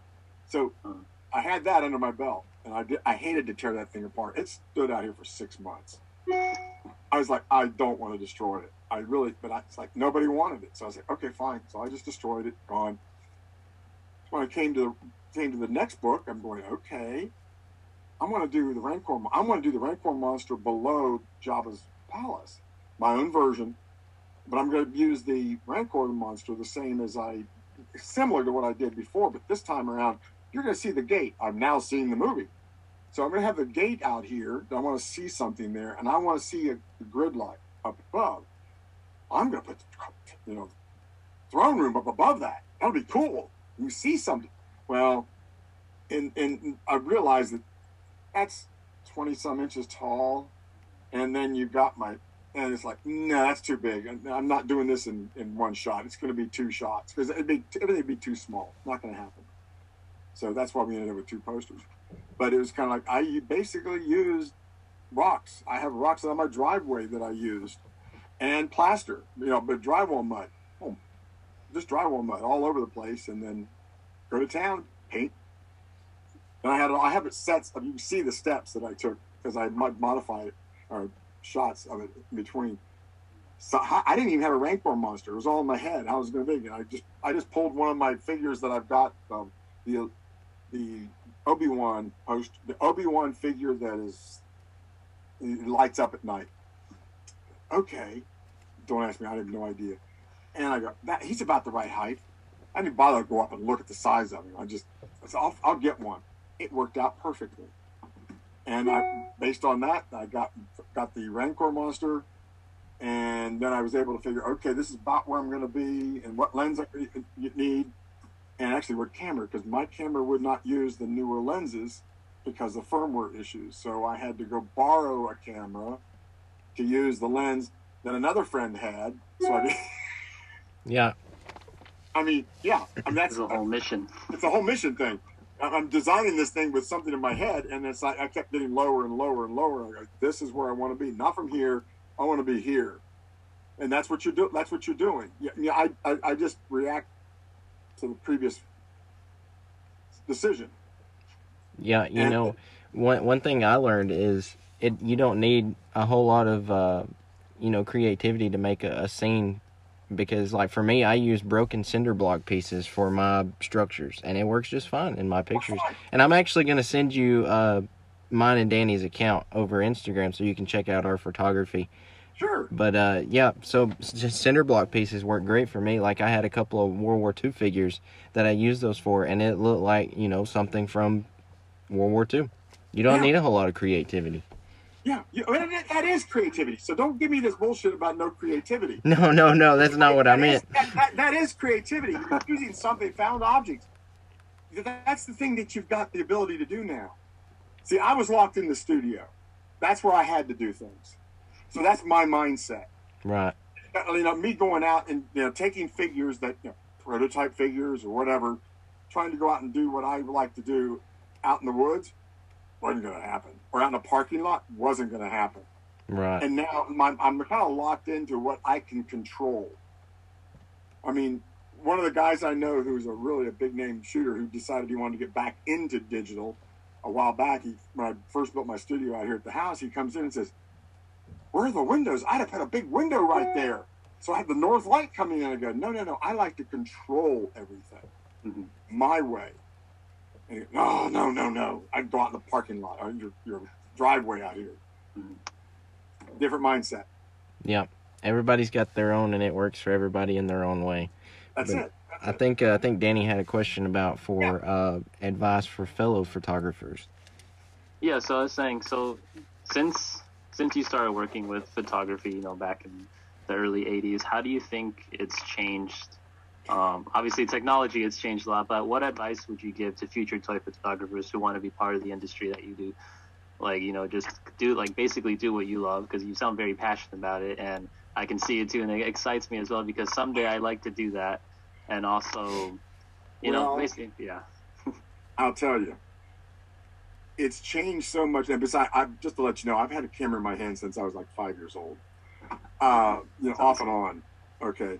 But it's changed so much because everybody is a photographer now. Mm-hmm. I know guys now who they've been shooters. Well, I've been shooter longer than them, but still, it's been a shooter for quite a while. They've had to transition into video because the print work, the still work, just isn't there. It is there, but it's so reduced that it's kind of like we're oversaturated. If that, what I mean, there's there's not enough work for everybody. So whereas before is like, good God, P&G, between P&G, Kenner, and all the different corporations that were in Cincinnati, I mean, there's plenty of work for dozens of photographers. And but now, no, it's just not there. Right. At least that's what they're telling me. I've been out of the game for a while as far as going to clients and whatever. So you've got to think twice about that. Have a backup plan. Yeah. There's one that you don't keep pouring money. The quickest way to become a millionaire in a photography business. Start with $2 million. Paying for all the production, all the sets, and yeah. It's just that, you know, it just there's the money's not there. It's just not there anymore. Yeah, there's quite a bit of photographers that we follow and stuff, and you know there's so many. It seems like there's more photographers than there are collectors. Yeah, pretty much. It seems that way, but it really isn't. There's a Right. lot more collectors out because a lot of collectors become like you they're photographers. They want to do photography. Right. You guys are on that different edge. You know, you might be, if you're collectors, then you want to do things because you're drawn towards the creative side of doing photography. And it could be you Army soldiers, it could be, you know, what GI Joes or whatever. Right. You know, and I mean, and go for it. It could. I mean, there is a lot out there as far as. Oh yeah. It's fun, but you have to enjoy it. Keep it in my light button off here. Yeah. Sorry. That's my main computer. That's where I do everything. But this is the one I have no camera on. This no worries. Well, I have a widescreen. You got it. Yeah. I started it as and it still is as a hobby. It's not a contingency plan for the rest of my life. It's it's something I enjoy doing. No, don't. Just use it as something to really let your creativity out and enjoy it. And it's actually the only reason that I still collect figures is because I'm able to storytell with figures. Yeah, that's great. I love it. I really do. I think that's dynamite. It's a dynamite way of looking at it. And I mean, it takes a lot of creativity to do some of the stuff. I've seen some of the stuff that other guys have done. Yes. And I can't remember his name. He'd probably shoot me if I can remember. But he was it's been a few years now. He actually was in Afghanistan, I think. And he takes the figures. I guess a lot of the 6-inch figures. And he goes out and in real life, and my God, swear to God, they look so realistic. It's scary. That's beautiful. I mean, it was like, oh my God, how he's doing. You know, it's like the first thing I'd be doing is, I'm gonna take my 6,000, my Hasselblad. I'm gonna take my Hasselblad out there, in all that dirt, all that blowing dust, and subject it. No, that's not gonna happen. No. See, I collect the Hot Toys and Sideshow collectibles, so there's no way I would ever take them out into dirty air like that. And then me on the other hand, I'm boots on the ground where I do 6-inch Black Series figures, and now I'm starting to do into Mezcos. There are some figures where like I am close to having a heart attack. You know, sometimes like if they touch the dirt, that ruins like the cloth and everything. But I like that experience of where, I have like I said, like I do things in nature. So sometimes the wind's blowing and dust blows on the figure, and to me sometimes I see that as a benefit because it creates a lot of details. Yeah, I like that. Yeah. Yeah, I mean it's. I mean I've seen some of these things, and it's kind of like wow, they're And if you're not worried about hurting the figure, okay, and you're not really, and you're just careful with the camera, because most of you guys are not using the Hasselblad. You're using your 35s, and those are enough money. Trust me, I do know that. I also have one, but mine's a little on the older. Well, it's older and digital, but but still, it's like, do I want to put this thing out there in the dust? That's anti. Yeah. You just don't do that with your gear. But there are people that do it, and they, as long as you keep it somewhat sealed up as best possible. I mean, it can work, but no, thank you. Yeah, yeah, it is. I do think of that sometimes because I one time worked with the set. But what I like to do with my photos, I like to do a lot of crossovers. Sometimes one time I did a Ghost Rider with a Clone Trooper, and what I did is I had a little chain that I got at Home Depot. I made it, and then I made it wrap around the Clone Trooper, and then I had real fire in front of them, and in the back was CGI fire. And again, it was a little risky because both of them could have caught on fire, but at the same time, you know, I had the situation under control. I was just, I got to get these shots at that moment, at that time, and then I got it. And it was exciting, but also scary at the same time. But I would do it again. You can also take that chain and put it out, you know, put it out there and put it black behind it or white, whatever you want to do. Saturate it with your ladder fluid or whatever. It's like that. Light a match to it real quick, shoot it. Yep. And you've got that, so now you can just take it in Photoshop and you cut it out. Yeah. Not the same thing, but gets the point across. It does. So what you did was that takes some yeah. Got it. So with each special guest we have on the show, we like to ask them a series of questions outside of their profession, just as a general fan. And as I know, you are a big Star Wars fan. So, question number one is, obviously, who is your favorite Star Wars character? Well, people ask me that all the time. They really do. And I like all of them. I really, truly do. I guess if you had to... being the man who shot Luke Skywalker, I'd probably say Darth Vader. But, in fact, I believe, if I remember right, above my door at the studio downtown, I did have the sign Darth Vader. And above my door. So who would you say your least favorite character is? Oh, Lord. If you never had to see him again, it'd be the best day of your life. You know, I never look at it that way. I really don't. I really don't have the least favorite. I mean, a lot of people I know would say Jar Jar. Yeah. I would never say that because I know the backstory. Yeah, we like Jar Jar here. Yeah, I really thought he was great in the movie, only because I'm looking at it from a kid's point of view. Exactly. And I thought that's a great way to bring the kids into it. And that's my understanding is that's exactly what George Lucas wanted. Yep. For the kids out there to have something.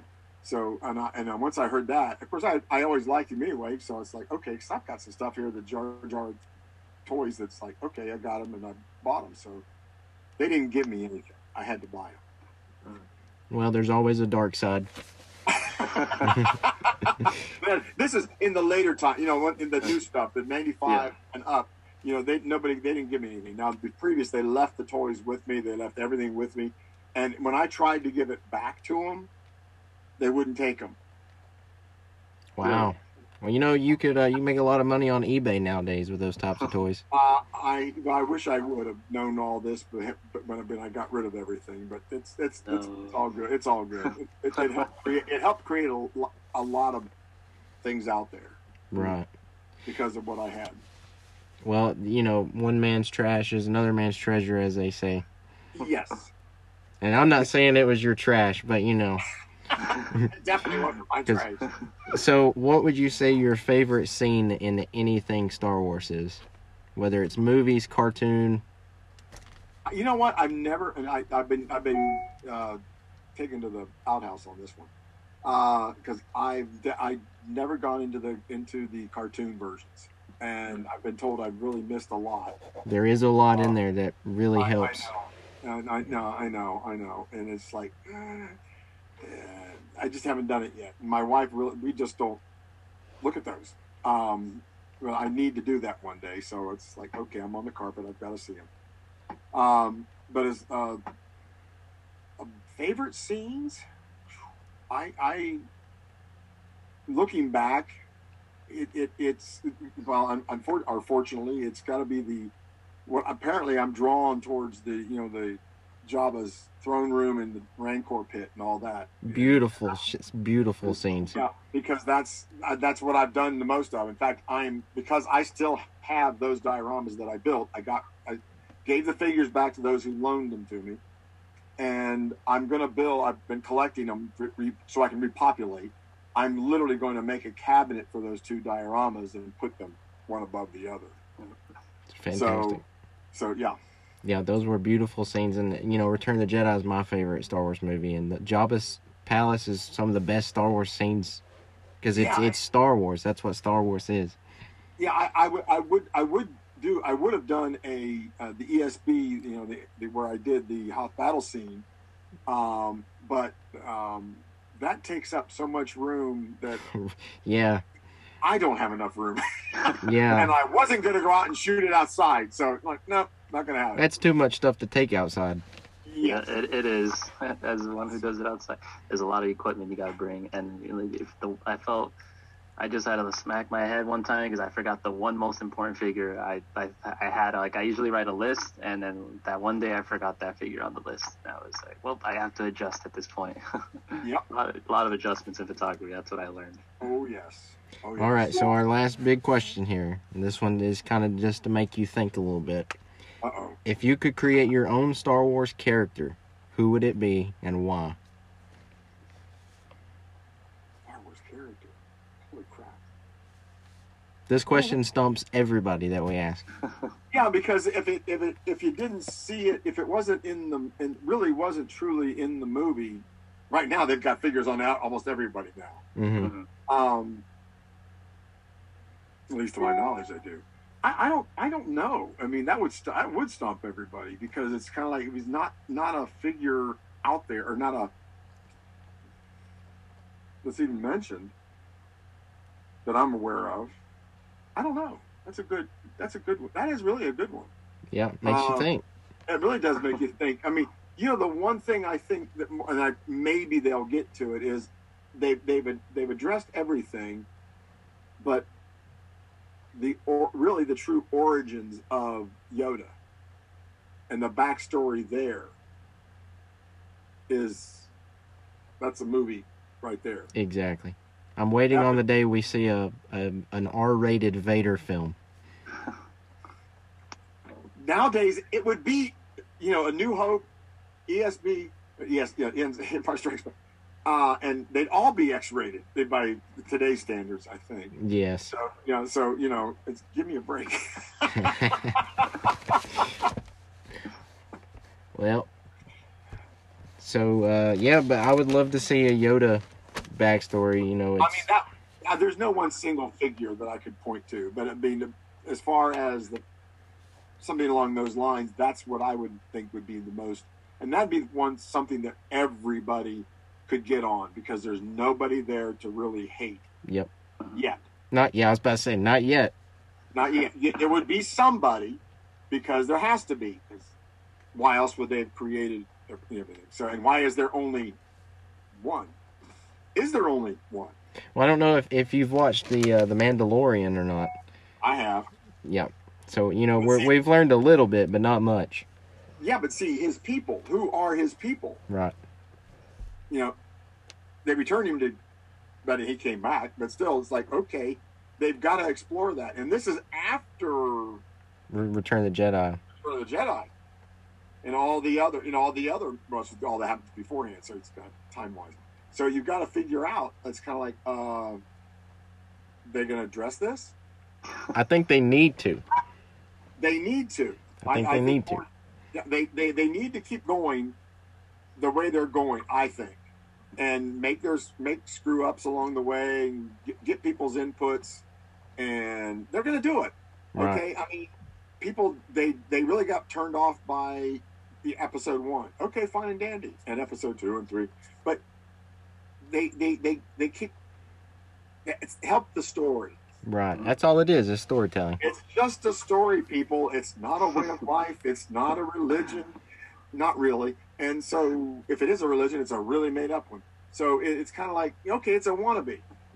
Okay, it'd be nice if it was all like that, but unfortunately it's not. So it's it's a great entertainment value. And that's really what it's all about. It's entertainment. And as long as there's people like me around, I'm going to watch anything Star Wars. So yeah, I'm there except for the cartoons. Now that's just me personally. Right. Might have something to do with age, but then again, I talk to other guys I know. Stephen Constantino, I think, is the guy who played one of the Gamorrean Guard. And he goes, "You got to look at those, Kim. You got to look at those." Okay, Yeah. And speaking of which, I know that Stephen Constantino is going to be at ICC Con this next weekend. Will you be there? Oh yeah. Oh great! Yeah. I will meet you in person then. Oh yeah, definitely. You got to come up. Yeah, I actually did my. Well, here you go. You already know about the poster that I did with the barge. Mm-hmm. And I actually have 2 versions. One that was going to come with the Volume 4 if it ever makes the Kickstarters, which is why we did a 2.0. Be very limited, but that's right. But at the same time, I have that final poster, which first time ever I've had a friend of mine, do a little CGI work on it. So he's got the dust, and he created the Sarlacc mouth coming out of it. I already had the tentacles there, had all that done. So then he had to just come up with everything else, and the dust and the 2. He put 2 suns up. He goes, "Kim, you don't have any suns up there." And I go, "Yeah, I know." He said, "Do you want me to go ahead and put 2 suns up there?" Well, yeah, it's done. I mean, literally, it was done. He goes, "What do you want me to do? You've got everything." No. You've got the dust and the heat blasts coming out, so they're hovering, and a few little, the suns, and you can do that. And, whatever you look at and try to create because I had the Boba Fett hanging up in here. So, okay, that's there. And I go, but I did another version as well. Okay. And I said, so they both need to be treated different because they're subtle. They're just a subtle shift. Oh, you did do that, didn't you? Yeah, I did. I wanted but what I did is on the one that I'm selling down there, the other one only comes with the book. It's not going to be printed otherwise, at least at this point in time. This I did a custom figures from this Matt Brookins, and that's got his custom painted figures in it. And Boba Fett is Michael Havens. That's awesome. Flying up in the air with no helmet. Oh, that's even better. How would you know it was Mike Havens if he had a helmet on? Right. That's hilarious. Yeah, we actually had him on the show a while back, and he was saying, Boba Fett is my favorite character. Oh, yes. Boba Fett this, Boba Fett that. But it'll be nice to actually meet you in person and talk to you there, because I will be there, but unfortunately, Danny is not going to be able to make it. So. You can't make it to ICCC. I know. I've been wanting to go to that event, but unfortunately, the troubles with scheduling. Yeah, I know. I can't go with that. It's a really, Mike puts on or the people in Mike put on a fantastic show. They really do. Mm-hmm. And they've got some really dynamite guests coming in. Yep. Hopefully, we'll be able to talk to quite a few of them. But Stephen Constantino is most likely going to be on our show eventually. So. Oh yeah, he will. He will. I mean, he's a great guy. He really is. Yeah. We hang together in the green room, so it's kind of cool. And I'm considered a guest there too. So it's kind of fun and it's nice. And but you've got to go to that ICCC. It's a fantastic show. It really is. This is actually my first time going to this convention. I actually didn't know it was around until a few months ago. Now wait a minute. Where are you coming from? Where you live? I am from Alabama. And I come from Los Angeles in California, so I'm gonna be going to the one in Anaheim. But Alabama. I figured you were in Alabama because that's where my wife is from. I could hear the. Oh yeah, you heard the accent. I heard the accent. My wife has lost hers after 40-some years, so most of it anyway. Every now and then you can hear it. Yes. But that's nowhere. You didn't know about it, and you're from Alabama. That's like I didn't know about it. It is. It's 3 hours away from my house. I mean, that's next door neighbor stuff. Come on. It is, but we've had a blast talking to you. Like you're such a great guest for us to have because we started in toys, and now we're here with our own show, still doing toys, and that's great. I think it's great you guys are doing it. I think you are. Thank you. It's dynamite. I really do. Thank you very much. But so that's about as long as we're going to keep you for. So we'll let you get back to doing. That's up to you guys. I can stand here and talk forever. You do know that, don't you? Oh, we would, but unfortunately, our timer is about to run out. So. I know you got 2 minutes. You got 3 minutes left. Yeah, we need to upgrade to the Pro, but Hey. There you go. There you go. I know where it's at. So I enjoy it. I do enjoy it. I enjoy doing these podcasts. So yeah, and so I mean, you can see in the background. See this guy up here? I did steal too. Nice. I created that. Hey, well, you're more than welcome to come back on our show at any time. Just give us a holler. You know where to find us. No, you know where to find me. All you got, Kim. I got a slot to fill. Okay, sure. Hey, there you go. Now we got a regular guest. No problem. I can do it. Awesome. I can do it. Well, we appreciate you being on the show. We've had a blast. So until next weekend, All right. I can't wait to meet you in person. Be there. Sometime I'll get out to LA, then you'll have to see me. I will. I will come to LA. I'll be there. All right, then. All right, take it easy. You have a good one. See you then. Bye-bye.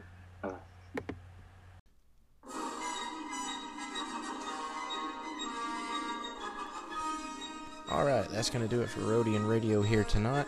Special thanks to everyone who's been listening to us. If you can't get enough Rodian Radio on a weekly basis, we're available everywhere on podcast platforms, at least all the major ones, Apple, Google, Spotify. You can find us on YouTube. We're there 24/7 at Rodian Radio Podcast. Please subscribe to our YouTube. Give us likes, comment. You know, you probably get tired of hearing the same thing over and over about like, comment, subscribe, but it really does help us break the algorithm so we can reach more Star Wars fans just like yourself. Really appreciate everyone tuning in and listening to this episode of Rodian Radio. Quick shout out to our sponsor again, Dr. Awesome. You can find him on Instagram. You can find us if you want to send us your questions or topics to talk about in future shows. You can send us your emails at rodianradiopc@gmail.com, or you can send us a DM on Instagram at Rodian Radio Podcast. You can find us at Twitter at PC Rodian. And once again, we really appreciate everyone checking us out. If your podcatcher of choice allows you to leave a review, we really appreciate all the reviews, and we will read every review out on the air live as we record. But until next week, or unless scheduling changes, this has been Rodian Radio. May the Force be with you.